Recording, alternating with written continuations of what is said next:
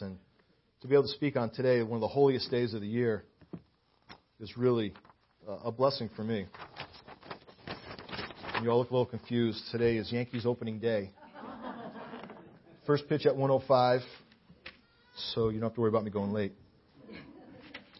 Turn with me to 2 Samuel chapter 9, please. What'd you say? Blasphemy over there? What? We're continuing our study of the life of David, the good and the bad. 2 Samuel chapter 9. 2 Samuel chapter 9.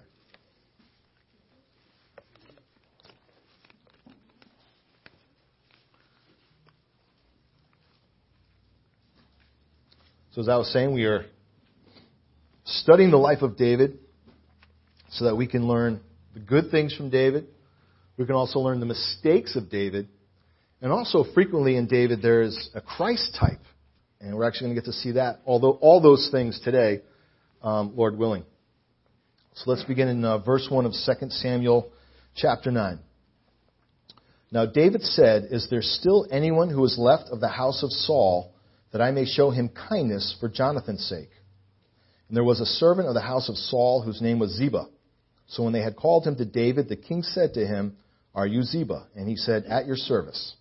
Then the king said, "Is there not still someone of the house of Saul to whom I may show the kindness of God?"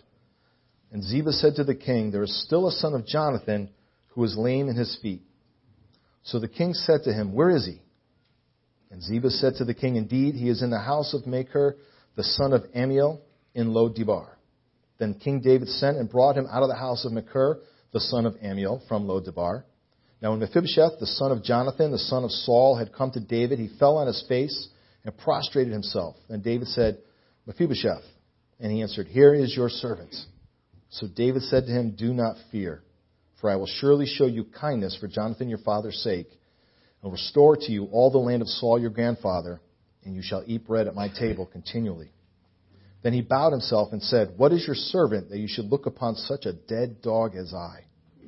And the king called to Ziba, Saul's servant, and said to him, "I have given to your master's son all that belonged to Saul and to all his house. You therefore and your sons and your servants shall work the land for him, and you shall bring in the harvest, that your master's son may have food to eat. But Mephibosheth, your master's son, shall eat bread at my table always." Now Ziba had 15 sons and 20 servants. Then Ziba said to the king, "According to all that my lord the king has commanded his servant, so will your servant do. As for Mephibosheth," said the king, "he shall eat at my table like one of the king's sons." Mephibosheth had a young son whose name was Micah, and all who dwelt in the house of Ziba were servants of Mephibosheth.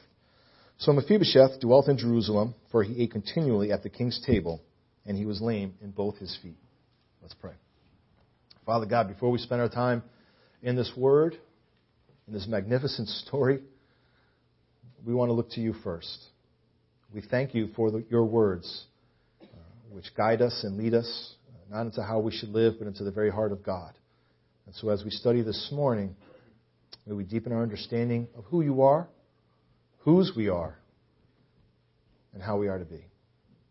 Lord God, help us to grow in this way. And we thank you again that you have given us this word that we may know you and all the things of your heart. We praise you in Jesus' name. Amen. So right here, David has now unified the kingdom. Thank you very much. Whoa! So David has now unified the kingdom. We're coming out of the last message we had where David wanted to build a house for God. He looks at his palace and he says, "Look at all I have." And God's in a tent. And he offers to God, "I'm going to build you a house." God says, "No, that is not for you." And then David has a few more battles to do with Philistia. And he begins unifying the kingdom. And now David comes to this place, and he remembers his promise to Jonathan. He says, "Is there anyone of the house of Saul that I may show him kindness for Jonathan's sake?" And then down to verse 3, he says, "Is there not still anyone of the house of Saul to whom I may show the kindness of God?" And that is the whole key to everything that we're looking at today. It is the kindness of God. David is not just looking to show gentleness and mercy. He's not just looking to be thoughtful. This is a higher degree of kindness than almost man's consciousness can recognize. It's a kindness that is more than just help. You could be kind and hold the door open for someone. You can be kind and buy the homeless guy a cup of coffee outside the convenience store when you walk in. Those are all kind things, and those are all good things. But when we see a term like the kindness of God, it's different. It's completely different. And what David is going to do for Mephibosheth is exceptional. It's exceptional. Let's turn back real quickly to 1 Samuel chapter 20, to David's promise to Jonathan. We actually looked at this story earlier in the beginning. And here, this is the time when David's being attacked by King Saul, and he's making this agreement with Jonathan to go find out from the king how bad it is while David's in hiding, and he's going to come back and let him know. So in 1 Samuel 20, beginning in verse 12, then Jonathan said to David, "The Lord God of Israel is witness. When I have sounded out my father sometime tomorrow or the third day, indeed there is good toward David, and I do not send to you and tell you. May the Lord do so and much more to Jonathan. But if it pleases my father to do you evil, then I will report it to you and send you away, that you may go in safety. And the Lord be with you as he has been with my father. And you shall not only show me the kindness of the Lord while I still live, that I may not die, but you shall not cut off your kindness from my house forever. No, not when the Lord has cut off every one of the enemies of David from the face of the earth." So Jonathan made a covenant with the house of David, saying, "Let the Lord require it at the hand of David's enemies." And Jonathan again caused David to vow, because he loved him, for he loved him as he loved his own soul. We'll turn back to 2 Samuel 9. Do you see what Jonathan asked for there? He didn't say, "Be good to my family. Take care of them." He specifically and explicitly said, "The kindness of the Lord." I think this leads into a deeper understanding and clarification of the actual relationship between David and Jonathan. Their intimacy with God, knowing Him to this level, is an intimacy they share with each other, which is why they're better than best friends. They're brothers in God, because they both know what the kindness of God is. That is what is to be sought between people who love each other and between the people of God. It is the kindness of God. It is not the kindness of man. It is higher than mercy. It is higher than thoughtfulness. It is higher than generosity. And that is exactly what David says he's willing to do here. I want to show the kindness of God. The kindness of God. You've seen it every time in every movie. And whenever there's a kingdom in the movie and there's a transfer of power, what's the first thing the new king wants to do? Kill off all the heirs of the old guy so there's no threat to his kingdom. What David is doing is outside the realm of any normal king. This is not what kings do. The first thing they do is they slaughter all their enemies so there is no threat to the kingdom. And what is David promising here? I want to show the kindness of God. It's a kindness that David has experienced up till now throughout his life. He has been redeemed. He has been saved. He is kept from persecution. God has helped him defeat the lion and the bear. God has helped him defeat Goliath. He has established him as king. He has protected him through Saul's attacks and hunting him through the wilderness.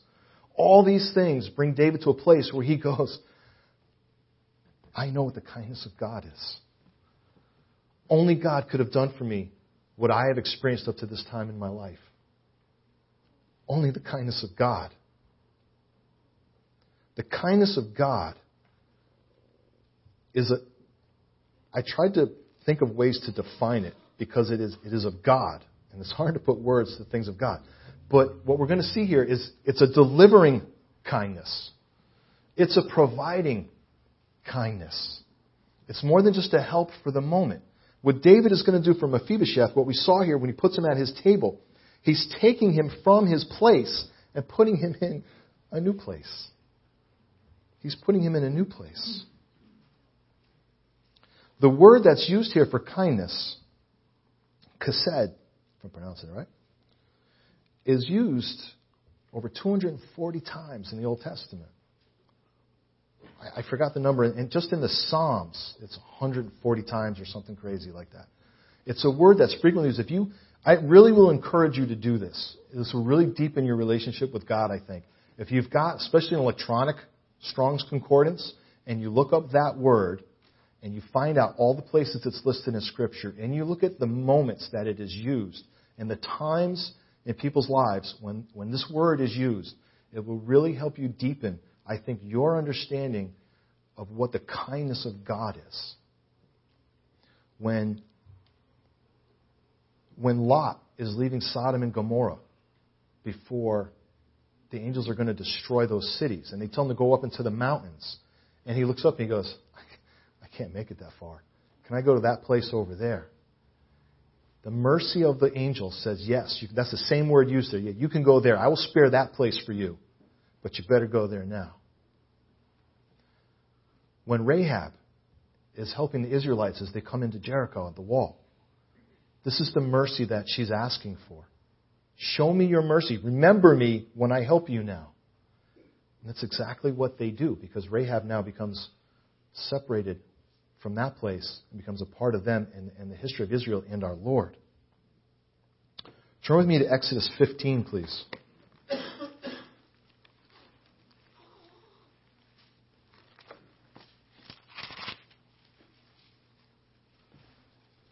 This is the song that Moses and the children of Israel sing unto the Lord as they leave Egypt. In Exodus 15, beginning in verse 11. Who is like you, O Lord, among the gods? Who is like you, glorious in holiness, fearful in praises, doing wonders? You stretched out your right hand, the earth swallowed them. You in your mercy, there's our word, have led forth the people whom you have redeemed. You have guided them in your strength to your holy habitation. Same word, translators like to use mercy. You can find loving kindness, you can find kindness, you can find mercy, all these different phrases, but it's telling the same thing. What are they proclaiming about God? He took them out of there and He put them over here. That's the kindness of God. The kindness of God says, this is not going to be your station. I'm taking you out of there and I'm putting you here. And this is what David is seeking to do. Turn with me to Psalm 31.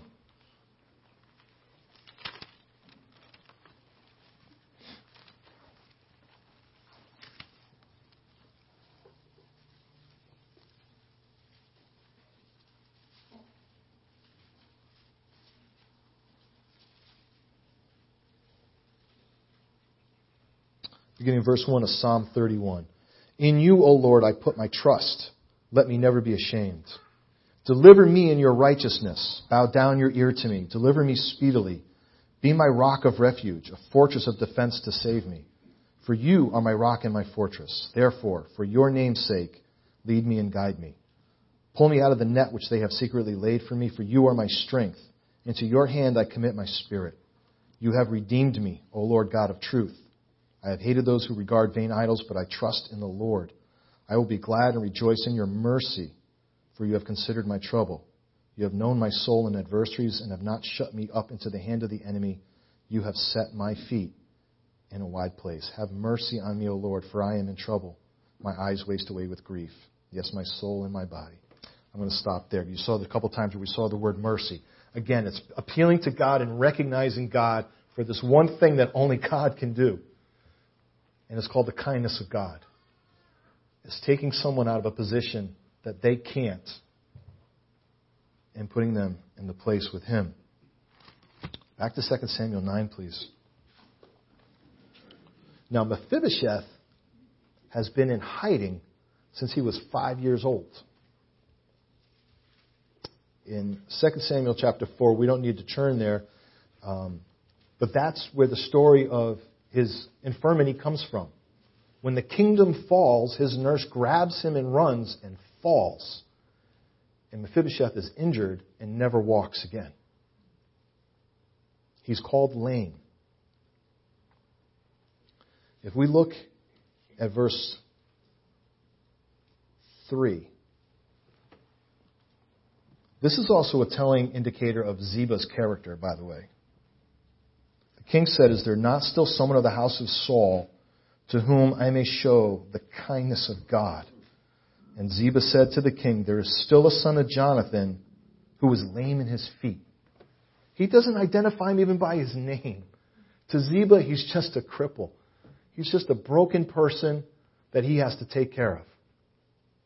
He doesn't even have enough value to have a name. What's David's response? "Ooh, I don't know. I didn't know that before I asked." No, not at all. David just says, "Where is he? Where is he?" You know, there's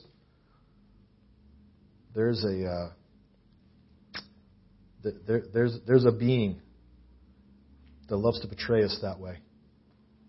There's one that loves to go before God and says, "He's lame. He has no value. He's broken. He's not whole." You don't want that. You know what God says? "Where is he? Where is he? It's mine. I will take him. I will take him." It never causes God hesitation. I want to encourage you this morning. We're going to look at this a little bit deeper, a little bit later, I hope. But just from this thought, Mephibosheth's injury is not his fault, but he has to live with it the rest of his life. Most of us have that, and to some degree. There is some wound. There's some wound. It's not even your fault. God doesn't care. He doesn't see it. He just loves you, and He wants you. Don't let that hold you back. Don't let that lie. Don't let that lie say, "You're lame. You're not whole." Because God has a kindness that says, "I don't see you that way. You're coming with me. You're mine. You're going to sit at my table." Don't believe the lie. There's a song I like by a Christian musician named Derek Webb, and he's got this great line. He says, "I got a lobbyist in the devil, but I found salvation in a rebel." There's a lobbyist, and he's trying to put you down. You can't believe it. He wants to put that word in your head and make that picture.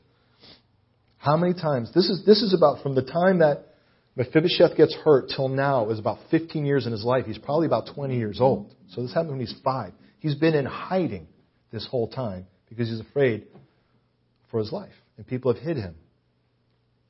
How many times has he been told he's lame?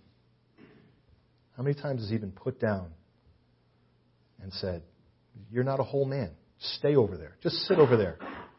You're not even a man." All David wants is, "Where is he?"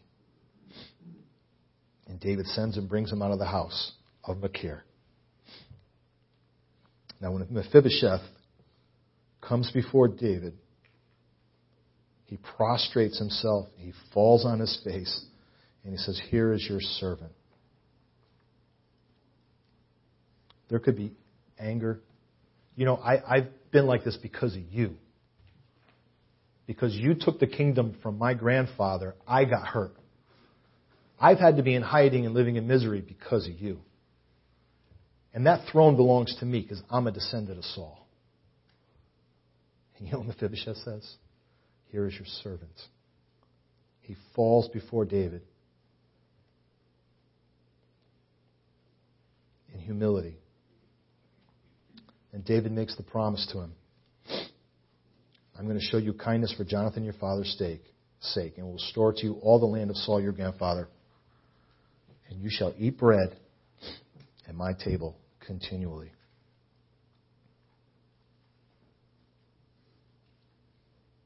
Again, Mephibosheth says, "What is your servant that you should look upon such a dead dog as I?"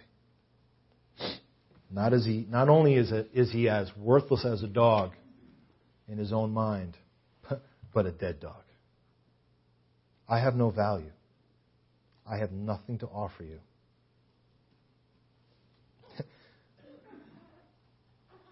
David says, come sit at my table. Come sit at my table. What a beautiful picture of the Lord Jesus Christ David is in this story. I don't have anything to offer God. I have nothing that's worth him coming to save me for. I don't offer him anything. Come sit at my table continually. Look at the promise David makes in verse 11. As he's telling Ziba that you and your sons are going to work the land for him, he says, but Mephibosheth, your master's son, shall eat at my bread at my table always. In verse 11, David says, as for Mephibosheth, said the king, he shall eat at my table like one of the king's sons. He's not just a guest in the house that is going to be annoying after a while and you're wondering when he's going to leave. He's one of the king's sons now. The king's sons sit at a table of privilege. At a table of privilege. He's going to be a participant in all the conversations with the king. All the things the king shares with his sons. Mephibosheth is going to get to participate in that. All the glorious banquets. Mephibosheth is going to participate in those. Breakfast, when they talk about their day, he's probably there. When they sit around the table and say, how was your day? Mephibosheth is going to be there. All the plans of the king, all the desires he has for his sons and their future, Mephibosheth gets to share in that. Do you know that's who you are? Do you know that's the table you sit at? If you accepted the king's invitation, that is the table you sit at. You get to share in the king's plans. You get to share in his desires. You get to share in all the things that he loves and he looks forward to. And you get to share in his son, who is the centerpiece of the table. How wonderful it is when we get to gather on Sunday mornings and sit around the table together and focus on that one beautiful thing, the Lord Jesus Christ. We get to enjoy that. We sit at the king's table, and we're a son. We're an heir. Wholly and completely. That's the good part of David. And I could just stay on this topic the whole time, and I'm sure you would hopefully be blessed by it. But there's some failures in this story that we have to look at from David as well that we need to learn from. Turn with me to 2 Samuel chapter 16.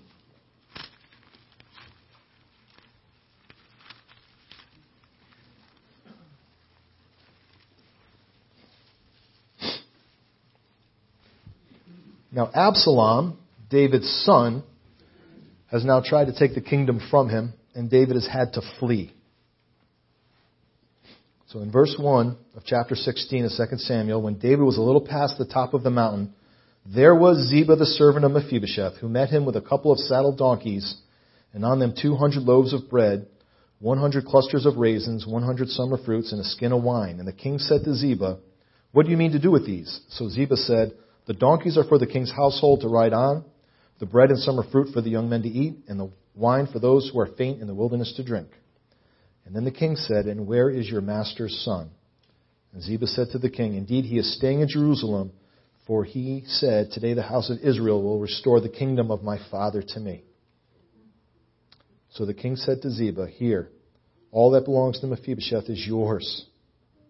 And Ziba said, I humbly bow before you, that I may find favor in your sight, my lord, my king. This is one of the most tragic decisions in David's life, I think, up there with Bathsheba. He doesn't get the evidence. He should know Mephibosheth by now. He's been at his table for years. He should know by now who Mephibosheth is. And he just takes Ziba's word for it. Well, he didn't come. He stayed there. This is an overreaction on David's part. In Proverbs 18, it says, he who gives an answer before he hears, it is folly and shame to him. And in verse 17 of Proverbs 18, it says, the first to plead his case seems right until another comes and examines him.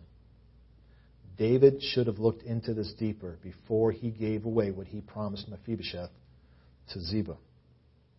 Turn with me to chapter 19.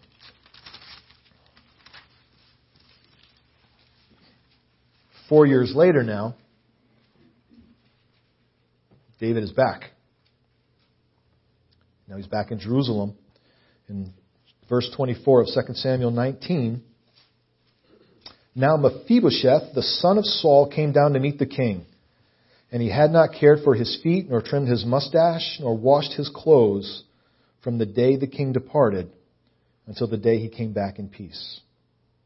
So it was when he had come to Jerusalem to meet the king that the king said to him, why did you not go with me, Mephibosheth? And he answered, my lord, O king, my servant deceived me. For your servant said, I will saddle a donkey for myself, that I may ride on it and go to the king, because your servant is lame. And he has slandered your servant to my lord the king. But my lord the king is like the angel of God. Therefore do what is good in your eyes. For all of my father's house were but dead men before my lord the king. Yet you set your servant among those who eat at your own table. Therefore what right have I still to cry out any more to the king? So the king said to him, why do you speak any more of your matters? I have said, you and Ziba divide the land. Then Mephibosheth said to the king, rather, let him take it all. Inasmuch as my lord the king has come back in peace to his own house. Two very different responses to what's happened to David from Ziba and Mephibosheth. Second mistake in this with David, I think David should have gone back to Ziba and said, you lied to me. You get nothing. I'm giving it all back to Mephibosheth. He doesn't owe him anything because he lied to him. David is kind of acting like an irritated parent with two bickering kids. You know? I found it was an extremely effective parenting method. You want to fight about it? You got two halves. Have a nice day. Think about that next time you want to fight about it. And that's kind of what David does. And you know what? David is wrong. But thank God for the story we have of Mephibosheth, who when David encounters him is disheveled, hasn't washed, hasn't changed. He has been in mourning since the king left. So the question is, what has the world to offer that we desire it more than the Lord himself? Is our heart like Ziba? I'll take what I can get. Or is our heart like Mephibosheth? I will live my life like I'm waiting for my king. That doesn't mean be disheveled and don't bathe. Definitely does not mean that. A commentator, I forgot to write down his whole name, but his name is Morgan from the 1800s. He said this: it is a great and glorious thing when our loyalty and love make us far more concerned about the victories of our Lord than about our own unquestioned rights. Yet that should be the normal attitude of all who sit at the king's table. Our only concern should be with the king, not what we get here. Mephibosheth could care less about that land because he had enjoyed time at the king's table. Maybe Ziba didn't, and so he didn't know what he was missing. But Mephibosheth puts everything in perspective. Let him have it all. It's no value to me because I have you. I have you. You are the king. As long as you are king, everything is right. There's one more story that I will just tell you about, so we don't have to turn there, but it's in chapter 21, where there's a famine. Since you're all turning there, we'll turn there. In 2 Samuel 21, there's a famine. So when David inquires of the Lord, and the Lord answered, it is because of Saul and his bloodthirsty house, because he killed the Gibeonites.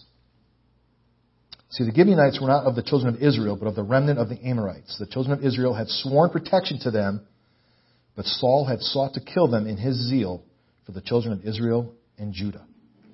God is still bringing discipline on Israel because of the failures of Saul.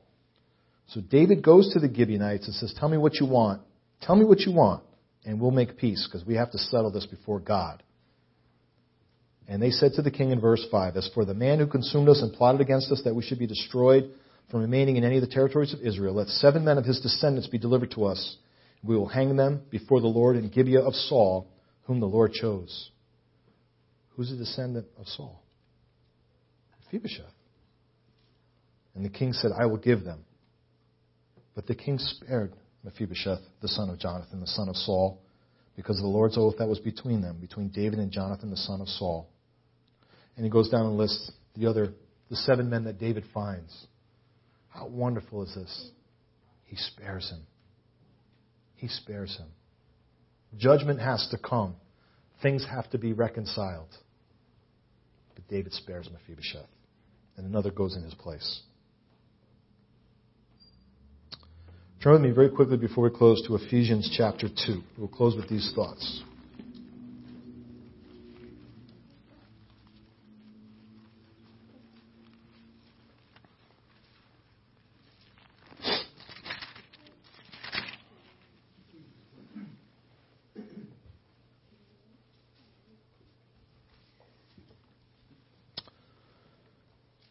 Ephesians chapter 2. And you he made alive, who were dead in trespasses and sins, in which you once walked according to the course of this world, according to the prince of the power of the air, the spirit who now works in the sons of disobedience, among whom also we all once conducted ourselves in the lusts of our flesh, fulfilling the desires of the flesh and of the mind, and were by nature children of wrath, just as the others.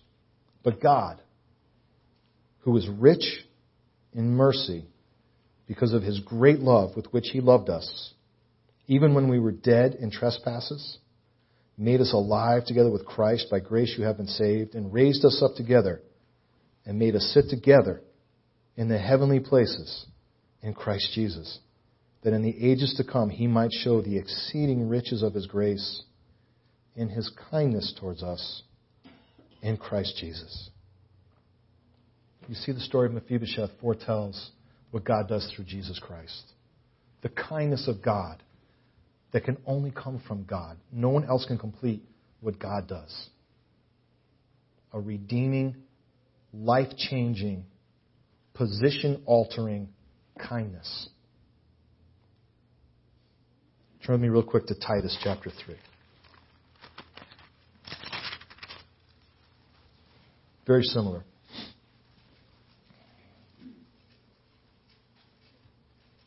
Titus 3, beginning in verse 3. For we ourselves were also once foolish, disobedient, deceived, serving various lusts and pleasures, living in malice and envy, hateful and hating one another. By the way, you know what that's called, right? That's lame. That's the lame man. That is a broken, incomplete human being. Lame. But when the kindness and the love of God our Savior toward man appeared, not by works of righteousness which we have done, but according to his mercy, he saved us through the washing of regeneration and renewing of the Holy Spirit, whom he poured out on us abundantly through Jesus Christ our Savior, that having been justified by his grace, we should become heirs according to the hope of eternal life. The kindness of God, he has made us heirs. We sit at the King's table. Please take the time to meditate and enjoy the kindness of God that he has shown us in Jesus Christ. Because you will not find that anywhere else. You cannot find that anywhere else. I don't care what the kindest person who ever walks the planet does. It does not compare to what God has done through Jesus Christ. The kindness of God.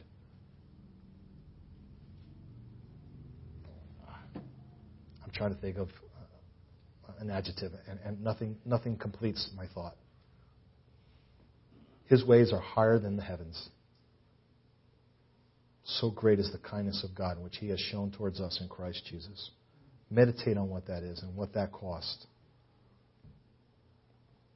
I will close, and then we'll have our corporate prayer time. Heavenly Father, we are so very thankful this morning for the kindness that you have shown us in Christ Jesus.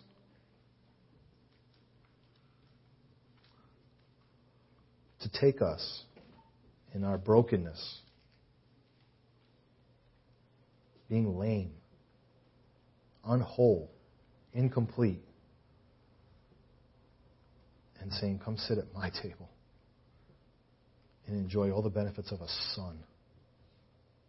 Lord God, all we can say is thank you. We thank you and we consider the tremendous cost of the life of Jesus Christ, his suffering and his anguish, that we could enjoy this blessing, not because of anything we have done, but solely by the work of Jesus Christ on the cross. We exalt our King this morning, and we thank you so much for what he has done and who he is. Thank you that we get to sit at your table and enjoy the mind of the King, the heart of the King, fellowship with the King. Father God, we thank you so much. In Jesus' name, amen.